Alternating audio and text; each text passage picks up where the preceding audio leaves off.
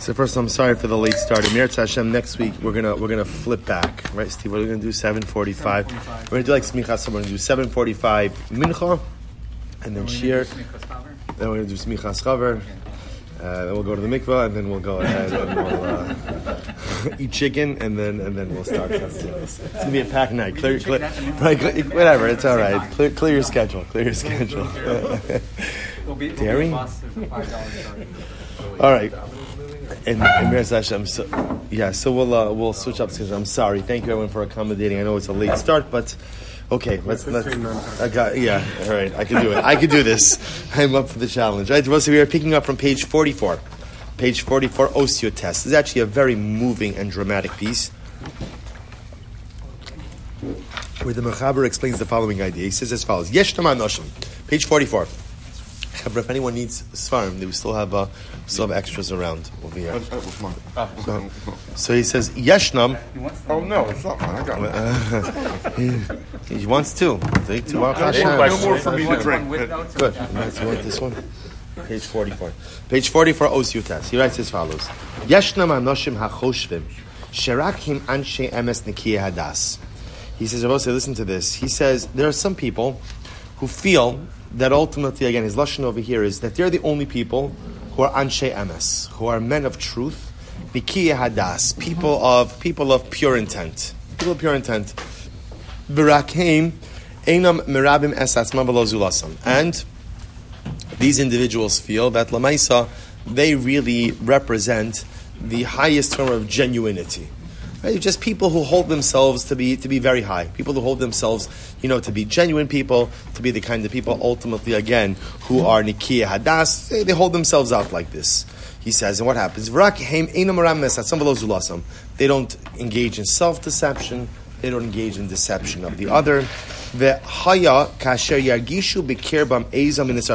I just want to be clear. Interestingly enough, the Mechaber is not necessarily this as a slight, right? When you read this, it sounds like he's talking about people who are very arrogant, very, very high on themselves. He's talking about people over here who really, in general, just try to be absolutely and completely genuine individuals. I would say, many of us become content with not being genuine. Right? Whereas I'm content with that. I'm not genuine, and I'm okay with it. There are people who truly want to be genuine individuals. They want to be genuine, and what they don't want to do is they don't want to engage in self-deception. Not deception of the others, not deception of themselves. They want to be truly genuine people. So listen to this. Which you always say, so at first glance, good or bad? Good or bad? What would you say? Good, right? To be a genuine person who doesn't want to engage in self-deception and doesn't want to go ahead and deceive the other, that sounds fantastic. Right? So here's the problem. Say, watch this. He says, what's the problem? He says, when these people experience some moment of incredible. First of all, I'm sorry, I didn't thank Reb Tzvi for the beautiful, beautiful spread. I'm very excited. I didn't eat dinner yet. So after, so I'm going to town to this answer. It's incredible. I see beautiful, and who's the Mashke sponsor? It's been in stock in honor of his grandfather, who was there for 2 weeks. Yitzi, what's the name? Your grandfather? Yaakov and Rav Tzvi Levi. And Anonymous. And Anonymous, right? Okay. Yitzi, thank you. Father, grandfather's the Shamash Ben Aliyah. Tzvi, thank you, as always. Thank you, Anonymous. Yeah, thank you to Anonymous. Yes, thank you. Yeah. Good. Yitzi, can you tell us the caveat to sponsoring the alcohol?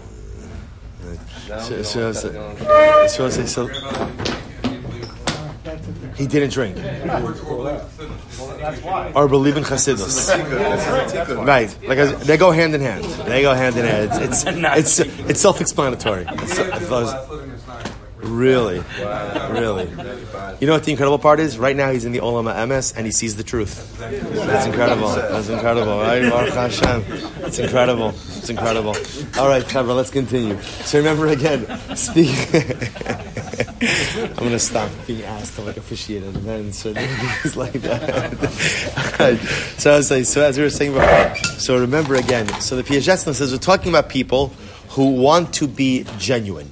Right? People again who literally again strive for this level of being genuine. So what happens? So the problem we'll say is v'haya kasher yagishu b'kerbam ezam in orus l'kedusha. What about the first part? I think only them. No, so it's not even meant. In other words, what they do is they hold themselves to a very high standard. He's talking about a person who is, Chavra, let me ask you this question. The greatest challenge in establishing human relationships. What is the greatest challenge? Communication, beautiful. What's the greatest challenge in establishing relationships? Trust. So, right? Trust. And why is there a problem with putting your trust in someone? Because the truth is, at the end, I'm making myself vulnerable, and I don't really know that you're genuine. In other words, the greatest challenge we have is that people often are not genuine, right? Often people want something from us, and that's why they do the things they do. They say the things they say, and they act in the ways that they act. So I'll say, that's the dynamic. So what the Machshava is describing over here is not a bad person, not a Baal Gaiva, but someone who just I want to be a genuine person. That's my goal, and I hold myself out. And I will say, what does it mean when you're a genuine person? When you're a genuine person, I will say, when you're a genuine person, it means you're going to say things that are true. There's an interesting machlokes in Maseches Ksuvos, right? Machlokes Yesham Beis Hillel, that when you go to a chasana, so again, this is going to sound very countercultural, right? But right, you tell a kala that she's beautiful. So basically, right? So hey. The one guy that waited in line. So Beis Hillel says you should tell the kala that she's beautiful. Well, Beis Shammai says only tell her she's beautiful if she's beautiful. If she's not beautiful, don't say it. Don't say it. What does Beis Hillel count? What happens if the kala is not beautiful? So Beis Hillel says, right? Beis Hillel says at the end of the day, beauty is in the eyes of the beholder, right? At the end of the day, this man is marrying this woman, which means he finds her beautiful. So if he finds her beautiful, you can say that she's beautiful. That's the end of the story. I will say, what's the machlokes over here? Beis Shammai's entire essence was MS. Right? Beis Shammai was all about MS. So Beis Shammai says, don't say something that's not true. If she's not beautiful, don't say it. Be genuine. You see, I will say, Beis Shammai often is like the purist, right? That's what Beis Shammai is. Beis Shammai is always the purist. So in the world of the purist, genuinity is incredibly important. Beis Hillel is not a purist. Beis Hillel is a realist. Beis Hillel is a realist. So over here, the Piagetz is describing ultimately again this concept of being a purist. And as a purist, I want to make sure that I'm genuine. So if I say something, it's going to be genuine. If I feel if I express an emotion, I just want to be genuine. It sounds beautiful. What's the problem? He says, when a person like this feels some type of surge of holiness within, what ends up happening? He begins to literally second guess it. So I feel inspired, right? So what does the genuine person do? Sure, I feel inspired, but am I really inspired?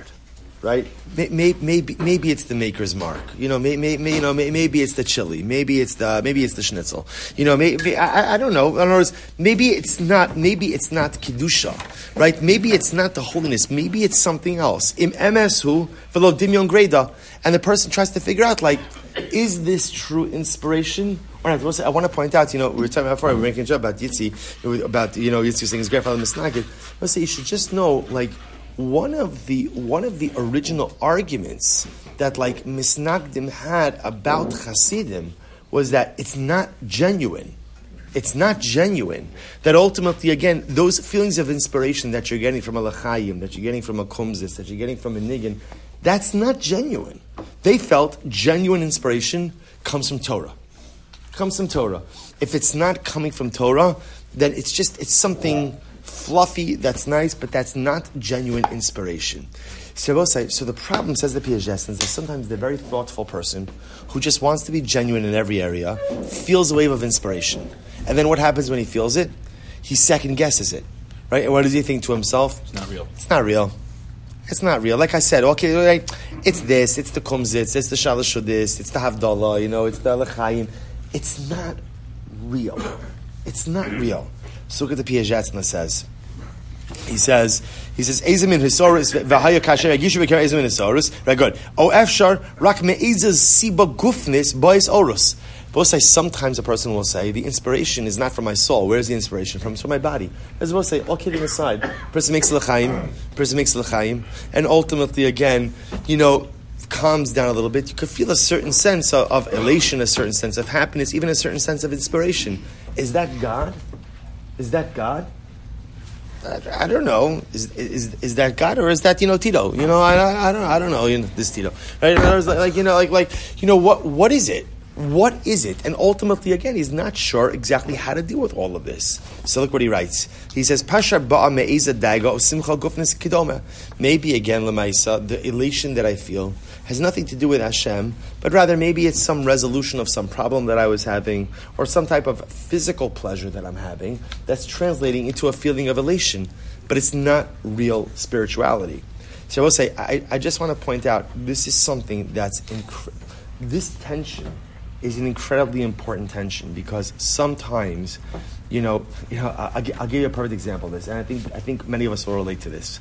I'll say one of the most startling things that many of us received from the pandemic, besides getting COVID, right, was this idea that davening is so much better when I do it alone, right? Suddenly again, there was nowhere to rush to, there was nowhere to go to. I davened a 50-minute shachris on a Tuesday, right? I never realized there were so many words of Psukei de Zimra, right? I never realized. I didn't know. I thought those pages were just like filler pages, right? And here, again, it's incredible. And there's karbanos, and it's beautiful, and there's halalukas, and there's az yashir. And to say Shema with a real feeling of accepting Hashem and Shemona Esrei, to actually focus on the brachas, and it's great. And I can't tell you how many conversations I have with people about, I'm so much more inspired at home than I am at shul. And in fact, unfortunately, you had people that dropped off the grid. You really did. People who just never really came back. I don't mean that they dropped off the grid from Yiddishkeit, but dropped off the grid in many respects from organized Jewish life. Because suddenly, so we'll say, I'll ask you, is that real inspiration? Is that real inspiration? So remember again, this goes a little bit back to what we were speaking about last week, when I think Steve brought up, right, this idea that sometimes you could feel what we would often term as a feeling of elevation or inspiration, even from non-Jewish music. Right? And we're speaking about, is that inspiration? Is that inspiration? Some inspiration means a feeling that stems from something that is holy. So by definition, if I feel that, davening at home is better than davening at shul, so that might be a feeling, but it's not inspiration. Could there be a lyric that's inspiration? I'm sorry? There could be words, but again, like we spoke about last week, inspiration has... Kedusha behind it, but correct. There's a line there could be something... Sometimes you see the light in strangers and places if you look at it right. So Jerry Applebaum can back me up on that. I'll back you up to the hill. Anyway, but it's like a perspective changing when you really think of the deepness of that lyric. It's like step back, look at it again. It could stimulate thought. I don't know that it's a din in inspiration. I don't know if it's an inspiration. So again, I'll just point out something very interesting. So what the Machshava says over here is that, so what happens when a person feels that they feel inspired, but the source of inspiration doesn't necessarily connect with the ideal in halachic practice. Right? So here's a perfect example, right? I feel more inspired when I daven by myself. But halacha dictates that whenever possible, I daven with a minyan. So how does that work? You might how does that work? Necessarily feel inspiration in every tefillah. So this is where we get to what the PhD is driving at over here, is that people who really try to be genuine recognize that very often when you think you feel inspired, it may not actually be inspiration. It may be something else. It could be a feeling of elevation, could be a feeling of open-mindedness, it could be a feeling maybe of connection in some way, but it might not be inspiration. Now watch this. But it might be. It might be, correct. But he's talking about over here, the thoughtful person, when he has this feeling of inspiration, the first thing he does is, well, one second, is this genuine? Is this not genuine? Is this real inspiration or is it something else? Look what the Piagetna says. Let's get to the punchline. He says, V'aleim v'al-kiyotzebem ne'emar, ha'y chachamim be'einehem, v'neget p'neihem nevonim. So about this, the Pasuk says, woe to the people who are wise in their own eyes, and ultimately, again, see their wisdom opposite them. What does this mean? He says, "K'kvar dibarnu la'el, eich shekol min his orus me'eza siba shetiyah, posachas es mifteche hanefesh asher ayedenu chalotzia." I will say this is incredible. Piagetna says, sometimes in life you have to stop thinking so much. If you have a feeling of inspiration, and it came from something that has a source in holiness, right? Again, you engage in something that is antithetical to Yiddishkeit, and you say, "Oh, this makes me feel inspired." That's not inspiration. That's not inspiration. It might be pleasure. It's inspiration. But assuming that you're engaged in something proper, and there's a feeling of inspiration that comes about, says the Piazetzna, don't doubt it. Don't doubt it. Is it real inspiration? Is it not real? Piazetzna would say, "Who cares?" It doesn't. Yes. Some type of thing. Something like that could be a catalyst. 100%. The Piaget, I think, is saying even something just more basic. He's saying sometimes don't overanalyze. Don't overanalyze. If you feel inspiration, write it. Don't worry about, is it actual, is it not? Is it genuine, is it not? If you feel it, and you feel there's an opportunity here to reach into the recesses of your soul, just ride that wave. Don't think too much about the genuinity of it. He says so beautifully. He says, because the truth is any level of inspiration, on whatever way it comes, whatever level it comes, posachas es miftechei hanefesh, asher ayideinu chalaotzia, opens up the soul. And this is kind of what Jerry was just saying. Sometimes even something that is not genuine inspiration could ultimately down the road, what? Lead to genuine inspiration. Don't doubt the feelings. Don't doubt the feelings. He goes on, he says, Ulatosa l'kedusha, v'afilu immerama ha'ish es atzmo, bis oruso, v'eshargashuso, imrak eno mechav mizadam. So let's listen to this. Even sometimes, I'll give you an interesting thing. Sometimes, ever have it, where sometimes in life, you're feeling very emotional about something. Whatever the something is. And then, you're davening, or there's a beautiful niggin in davening, right? And suddenly again, you just start crying. You just lose yourself in the niggin. You lose yourself in the tefillah. So, let me ask you, is that a spiritual experience? In other words, it could very well be that ultimately, again, the reason I'm losing myself in this is actually because I have a heavy heart regarding something else. Right? In other words, I have a family issue I'm dealing with. I have a personal issue I'm dealing with. I have a parnos issue. I'm the health, whatever it is. That's what's on my mind. And that's what's weighing so heavily on me. It just happens to be that this particular nigun really struck me. And so, the floodgates are open. But it's not really about God. So the Piazetzna says, who cares? What does it matter if it's actually about God or not actually about God? What matters is a genuine moment of emotion opens the soul.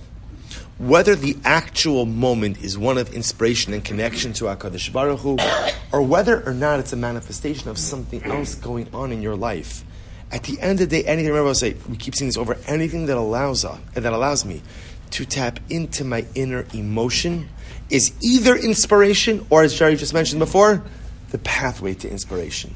But essentially, Piazetzna says, don't overthink it. Don't overthink it. I will say again, one of the most profound phrases, right, is analysis paralysis. You overthink anything enough in life, and the only logical thing to do is to do absolutely nothing. The perfectionist. 100%. So the Piazetzna, it's not perfect. If you didn't do this 100%, don't do it. Correct. So the Piazetzna says, if you have that feeling of inspiration, just go with it. Just go with it. Is it genuine? Is it not genuine? It doesn't matter. Just ride that wave. He goes on, he says, Vafilu, imirame ishes asmo, even if a person maybe is deluding himself a little bit, visoruso, visgarshuso. And I will say sometimes when that person has that, again, I don't know, I've experienced this many times, where there's an incredible emotional tidal wave, and the truth is, I'm pretty sure it's not actually about Hashem. It's other things happening in my life, but the tefillah is triggering it. Or there's a nigun that's triggering it. So the Piazetzna says, even if I know that most probably this is not about God, but it's not something else, it's okay. It's okay. He says, as long as you're not trying to purposely be self-delusional or trying to go ahead and fool other people, it's okay. This is a great line. Kibein asara hislahavuyos remios timsa achos amitis. Let's listen to this line. Because within 10 within what we'll call 10 false moments of inspiration, there's at least one genuine one. I'll say, isn't that profound? Isn't that profound? Within 10 false moments of inspiration, there's at least one genuine moment. It says the Piaget, but sometimes to get to the one, what do you need? What do you need? You need the other 9. So I'll say, this to me is like such... So just to understand, what the Piaget is echoing over here is Beis Hillel. Right, so what is the Piaget saying? Tell the Kala she's pretty, even if she's not. Right? First of all, every Jewish woman is beautiful, so that doesn't. It's not. I have the mic. I have the mic over here. Right? Seriously. I'll call on you when I need insights. All right. So Beis Hillel says over here. So Beis Hillel says, like, sometimes you just got to go with it because it's what the moment demands. The Piaseczna says sometimes just go with it. Yeah. No, I had an example that I've been going around for a long time. Remember when the satellite was out looking at Pluto? I'm saying, why is this beautiful thing out there if not for us to see? Why? So it led me to God put this out. Not on an intellectual level, but it's more emotional, inspirational level. Beautiful. This is a God, something that God did. Why is it out there? Right. We're just discovering it. Although I think, Jerry, that is, I would say actually that's a beautiful example of like a real inspiration. In fact, the Rambam writes in Hilchos Deos, he says the primary way to connect with Hashem is ultimately through the natural world. He says, see the greatness of the natural world and you will fall in love with God. So I think that's a beautiful example, but to me, that's like absolutely genuine. That's absolutely genuine. I think what the Piaget is coming over here, and again, I feel like is moments of like, where I feel overwhelmed with emotion, but the truth is, I'm not actually sure that the emotion is God. The emotion might be other stuff going on in my life, but like, this was the area that allowed it to come out. And the Piaget is just saying, don't be a purist. However, that's the bottom. Don't be a purist when it comes to spirituality. If you could have a moment of emotion, go with it. Go with it. I will say, remember again, this is what the Piaget's in general feeling, that what's the greatest challenge in life? The greatest challenge in life is that most of us are too emotionally guarded. We have multiple walls. And our walls have walls. And the walls of the walls have fortresses. And the fortresses have moats. And the moats have alligators. And there's so many layers that obstruct us from becoming emotional. So what the Piaget says is you have a moment of intense emotion. Whether the source is God or not God, ride it. Just ride it and go with it. So he goes on, he says, V'amechakrim. And I will say, that line, is that not the best line? Out of 10 disingenuous emotional moments, you'll find one that's good. You'll find one that's good. And 1 out of 10 is great. That's a great percentage. That's a great spiritual percentage for life. Maybe 1 out of 10 will be genuine. Well, hopefully more than 1 out of 10. But correct. In other words, I'll say it a little bit differently. In other words, sometimes you give and you don't really know who or what you're giving to. But the assumption is if I condition myself to become a giver, something will be genuine. Yes? So what advice do you have when it's a negative emotion? So remember, the Piaget's, he was merames, he hinted to this, that with negative emotion, what a person has to do is channel it. Right? In other words, the Piaget's said, whenever you're feeling emotion is energy. Whether it's positive emotion or negative emotion, that emotion, strong emotion is energy. Piaget says, if you have that, channel it. How do you channel it? Well, he's given us a couple of examples. Number 1, daven. Take out a Tehillim and just say a kapitel of Tehillim. Number 2, go ahead, close your eyes and sing a niggin. Right? That's what he saw yesterday. Sing a niggin. In other words, take the energy and channel it. Like, I'm feeling angry, terrible, right?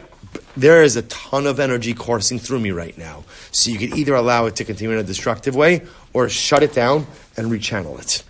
Not easy what the Piaget says. Shabbos says, go weiter. He says, V'amechakrim hanis kalel, shenom nosim as hagoshen sayim lotzos, v'lespashim b'nei chakirasam. Shabbos says, so what happens? This is incredible. The mechakrim, those who are overly analytical and do not allow their feelings to come out. What else do we call these people? Yeah, Yekas. You're right. I got. That's an honor of Gabi. That's an honor of Gabi, right? No, I'm kidding around. So listen, Gabi's not like that. Gabi is probably the one person in this Kehillah who brings out more emotion in more people than one could imagine. I can tell you, my most emotional moments usually have Gabi included in them. So we'll say, but again, what he's describing over here is something amazing. What he's describing over here is something amazing is the mechakrim. So we'll say, so what happens? So remember, let's go back. The person, I want to be genuine. So what happens? The genuine person has this moment of quote unquote inspiration. And what happens? Now he begins to drive himself crazy, right? Is it genuine? So the Piagetna says, he says, V'amechakrim, those who are overly analytical, and constantly analyzing their actions over and over, she'inam noslim hargoshoseim lotzes, they don't allow their emotions, their feelings to come out, or leispashet, and to expand, mipnei chakirasam, because I will say, they're always too scared to express emotion because they're not sure if the emotion is genuine or not. Yishra b'chakirasam. We'll say, what do you get from that? You'll spend a life of self-doubt. A life of self-doubt. V'chol yimehem, we'll say, is very profound. Rak rekos v'yeveshos. One who doesn't allow themselves to experience emotion, ultimately, again, will have an empty and dry life. Wow. What a statement. And also, we know it's true. Because we all know people who wall off their emotions. They can't create relationships. They can't really enjoy life. They can't be in the moment. They can't experience. Life becomes functional, but it's dry and it's empty. Mitimtum halei v'chashchas hamoach Hashem yatzilim mehem v'amonam. Kadosh Baruch Hu should save such people. Kadosh Baruch Hu should save them. Therefore, we'll say. So again, the Piagetna, we'll say, what's the takeaway from this? The takeaway from this is that when you have a moment of inspiration, just go ahead. Don't engage in self-doubt. Don't engage. Maybe it's not genuine. Right? It's possible. But even if it's not genuine, it could pave the way for something great down the road. I will say, I want to point out something else. Even if it doesn't pave the way for something great down the road, the ability to experience emotion is a necessary piece, ultimately, again, to one's self-actualization. You cannot access your neshama without accessing emotion. Now, again, there might be those who would argue with that. You know what I'll tell you, for example, in Brisk, right? The dynasty of Brisk. So intellect is king, and emotion is considered to be a sign of weakness. Rabbi Soloveitchik, Zecher Tzadik Livracha, wrote that Rabbi Soloveitchik's father was Rabbi Moshe Soloveitchik. Right? So Rabbi Moshe Soloveitchik came to America first before the Rav. The Rav was studying in university in Berlin, and Rabbi Moshe Soloveitchik was invited to be the Rosh Yeshiva of what was then Yeshivas Rabbeinu Yitzchak Elchanan. So Rabbi Soloveitchik writes, he said, I said goodbye to my father at the train station, I think in Warsaw, Berlin, and we shook hands. And Rabbi Soloveitchik said, I never heard my father say, I love you. He said, I know that my father loved me very much. I know it. But my father never said the words, I love you. Because in Brisk, emotion was weakness. Intellect was king. And the logic behind that is because, again, that ultimately emotion could become a runaway train. Intellect is precise, intellect is measured, and intellect always works within constructs and frameworks. So I just want to point out, obviously, it's always important for us to understand that we are learning a mahalach. We are learning a mahalach. I spoke at a beautiful siyum tonight for boys at Ner Yisrael who finished Chafetz Chaim Shmiras HaLashon. 250 boys in the high school in Ner Yisrael who finished Shmiras HaLashon. So they made a beautiful siyum. So I was zocher to speak over there. And when I was sitting right there at the table a little bit. So one of the rebbeim was there, and I had my sefer with me because I had to prepare a little bit for sure. And so I had my sefer with me. And one thing you can count on in Jewish events is that they're not going to run on time. So I was Hashem, there's plenty of time. So there's Rabbi said, Bnei Machshava Tova. He's like, yeah, I once spoke to an Adam Gadol, a great person, and he said, we don't really hold like the Piaget's and the Machshava Tova. And I was like, who's we, Kimosabi? Right? Who's we? Who's we? Who's we don't hold like the Piaget's? No. Right? So I whatever. It's not important. Again, no. Yeah, it was being fact. I'm saying this to Alice. So we'll say again. Understand, we are learning a particular derech, but it's important to understand that this is not the only derech. Harbe drachim yesh lamakom, and there are those who read this and they're like, no way.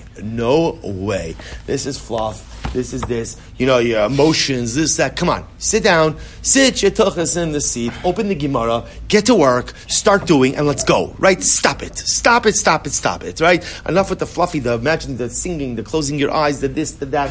Just get working. So again, I'm pointing it out. The Piaget is our Rebbe. So again, we subscribe to his hashkafa and we subscribe to this approach. But again, I'm just mentioning it to you that it's important to understand that there are different. And I will say, no one claims superiority.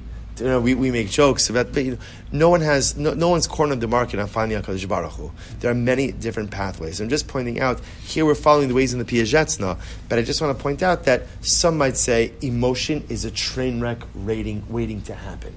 Right? You want emotion to take control? Are you crazy? Are you out of your mind? Do you know what happens when you put emotion in the driver's seat? All kinds of terrible things happen. Intellect has to reign. Piaget's is saying no. Piaget is saying emotion is the way to the neshama. And there, society. I don't understand how they cannot see the whole '60s hippie movement. Yeah, it definitely tore away the fabric of society in a lot of ways and made things worse. But at the same time, pushed a lot of people who were Jew by name only into spirituality because of the music and unfortunately other things. But they put them on a search to get in the right direction. Now you have these Baal Yeshuva. Right. It was this whole movement that was inspired by something. It's true, but I could counter that. And when you look at the trends in contemporary society, they are totally devoid of logic. Right. And all emotion. For sure. Emotion, right? Sure. The idea that you could identify based on it, that's not I'm saying this, it's not logical. Right. It's so again, I would say here's the beautiful part in Yiddishkeit. Right? Our goal always is to be able to take, to be able. Yiddishkeit is like a little bit of a smorgasbord in a beautiful way, and the goal is to be able to take a little bit from different things and ultimately, again, combine them into a comprehensive Judaic identity. Again, to me, this speaks to me very much. Because in general, again, I identify more with emotion than I do with intellect. But again, it's just important for us to recognize that not everybody agrees with this. So the might say again, question. Sure. So when I was last few years in Atlanta, I belonged to a Hasidic shul that started with a C. I'll probably figure it out. Hasidic? Let's go Hasidic. Different kind of Hasidic. Carlin Stullen? That's a K. That's a K. Oh, we don't have to guys. We're good. Right. Good. So anyway, there was an assistant Kisatmer. rabbi. Yeah. The assistant rabbi who was teaching Gemara once a week. He was teaching Gemara, so I went to the Gemara class once a week with him. Yeah. He was a good teacher, and I said something like, I'm a little confused. I said, sometimes I don't have a filter. And I said, I thought, the C didn't really, emphasize Gemara so much. But they just drink vodka. Yeah. And he was like, he got so incensed, and he was going on and telling no. He defended all the whole movement and everything. You are the first person I've ever met that had so much emphasis on the text and Daf Yomi, everything. You love it, but at the same time, really emphasize the emotional. So I'm still very confused as to what path. I mean, are you supposed to be, Rabbi Silver, and it's really emotional, but also intellectual, but subsist the intellectual to the emotional, or what's the foundation? So here's what I tell you. My job is not to tell anybody what to be, right? My job is to present many different pathways in life. What my personal feeling is I think that there is what to take from everything. I think if all you do is learn Chassidus all day and you never open up a Gemara, you're deficient. In other words, there's something missing from your spiritual diet. It's like you're iron deficient. There's something missing. If all you have is Gemara, but you don't have the piazetzna, you're deficient. You're deficient. It's so much, but the beautiful part, you see, here's the difference, is people think that you have to choose. See, like, in general, like, Jews are like this, world's like this, like, whose camp are you in? Right. Hey, who's your Rebbe? Well, what sect? Well, what movement? What this? And meanwhile, at the end of the day,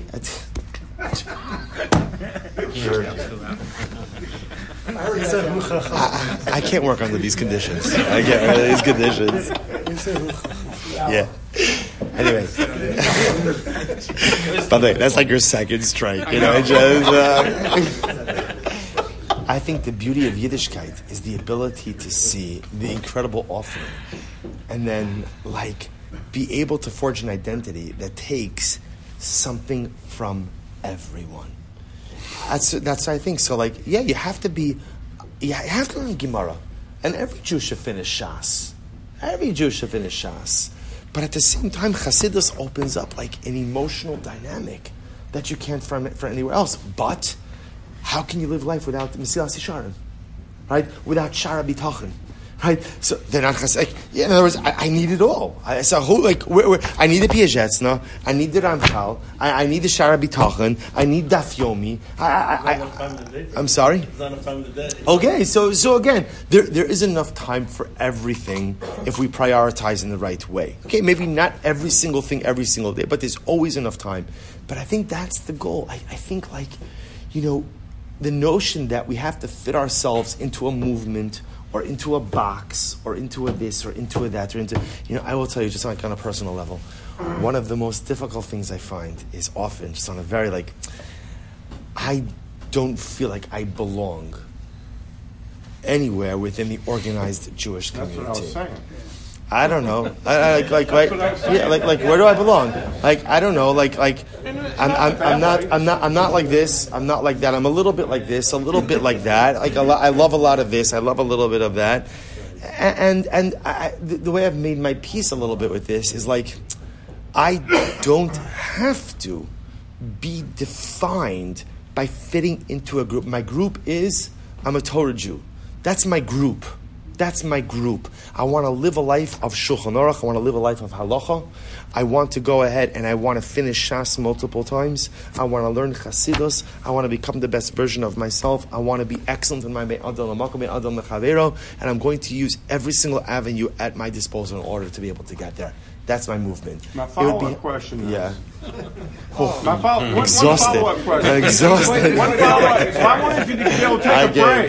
Good, yes. So my follow-up question is, so therefore, are the people that for 3,000 years that were our forefathers before Chassidus came around, were they deficient? No. You see, here's the incredible thing. Chassidus, it's not like the Baal Shem Tov came along. Bad murmur or No. It's a good question. No, it's a good question. Matt, whenever you start talking, No, it says, it's not, just to be clear, Chavra, it's very important. The Baal Shem Tov didn't invent new concepts. He tapped into something. Remember, Chassidus is very much based on Jewish mysticism. Right? Zohar. Where did Zohar come from? Rabbi Shimon Bar Yochai. That's the Talmud. So you're talking about a body of knowledge that is as ancient as the Gemara itself. It's just, now again, there's a variety of reasons why often we'll call it Hasidic-like teachings or Kabbalistic teachings were often relegated to the back burner. False messiahs certainly did not help. Right, so that made a lot of the study of Jewish mysticism in general. So just because, the Baal Shem Tov did not come up with anything new. He took bodies of knowledge that existed, and he said ultimately, let's learn it, let's delve into it. What the Baal Shem Tov did do is something else, though. One thing he did do, which was a novel approach, is he said, not everyone could find HaKadosh Baruch Hu solely by the learning of Torah. Before the Baal Shem Tov HaKadosh, there was one access point, and the access point was learning Sechevra. Sometimes we forget, like, we have Art Scroll, we have Koren, we have Sefaria. So you could decide tomorrow that you want to learn, and you've never learned before in your life, and suddenly, like, you're on. Remember, before any of these things existed, if you had an extensive yeshiva education, you could learn. And if you didn't have an extensive yeshiva education, you could not learn. So you had wide swaths of the Jewish population just disaffected. the Baal Shem Tov said there is meaning in the religious experience of davening. And there's meaning in the religious of having a l'chaim. And there's meaning in the religious experience of telling stories about tzaddikim. So in that respect, the Baal Shem Tov widened the net. And the Drov Chassidus, I just want to point out, the Drov Chassidus, at least initially, was not by the intellectual elite. It was by the common folk. Because for the first time in a very long time, the common folk felt enfranchised. So, Chas v'shalom, to say that anyone before us was deficient. Chas v'shalom, chas v'shalom. Chassidus is not espousing anything new. It's taking ancient wisdom and it's just simply going ahead and bringing it now to the masses and maybe packaging it in a little bit of a different way. I like that answer, and I know I'm talking too much, but you're great. I like that answer. The only problem I have with it, and I've heard that answer many, many times about how it's, I mean, you're not the first one who's ever said that to me, about how to enfranchise everybody. But to me, that's a definition of deficiency. If only the elite had it and the masses couldn't do it, that's deficient to me. I don't know. Right? I mean, I think that things evolve in different ways. I don't know. The truth is, I'm not enough of a historian to know exactly what the situation of the masses was. I don't know. Well, I've heard it many times, like you just said. Yeah. Avraham Avinu was trying to bring God to the masses by just bringing everyday people into his tent. He was doing that long before. Yeah. So can't you even say, Robert, there is, especially in the parts of the Gemara, there's a lot of emotion there. By the way, there is emotion in everything. Yeah. There's emotion in everything, right? Well, what did we just do in today's daf, right? Chatziav b'biyah, the chatziav b'nefila. Right? In that one line, what if half of my life is advancing and half of my life is failure? What's the status of my life? What does the Gemara say? Teku. It's such a simple line. So you could read it with intellect, or you could read it with emotion. If you read it with intellect, it's asking a halachic question. Right? If part of your body comes with drawn water and part of your body is immersed, so what's the halacha? Or you can read it with emotion. If part of your life is spent advancing and part of your life is spent failing, what's the nature of your life? I'm sorry? Correct. I'm just saying it depends how you read it. It depends how you read it. Right? It was Maim Shuvin, right? It depends how you read it. So emotion can be brought into anything. All right, well, so you know what? Good. I think we're going to... Sorry. No, Chas v'shalom. Don't be sorry. Don't be sorry. It's a great question. So again, bottom line. What's our takeaway? So, all right, takeaway. No. Chas v'shalom. Don't overthink it. Our takeaway, and this is really it. Don't overthink it.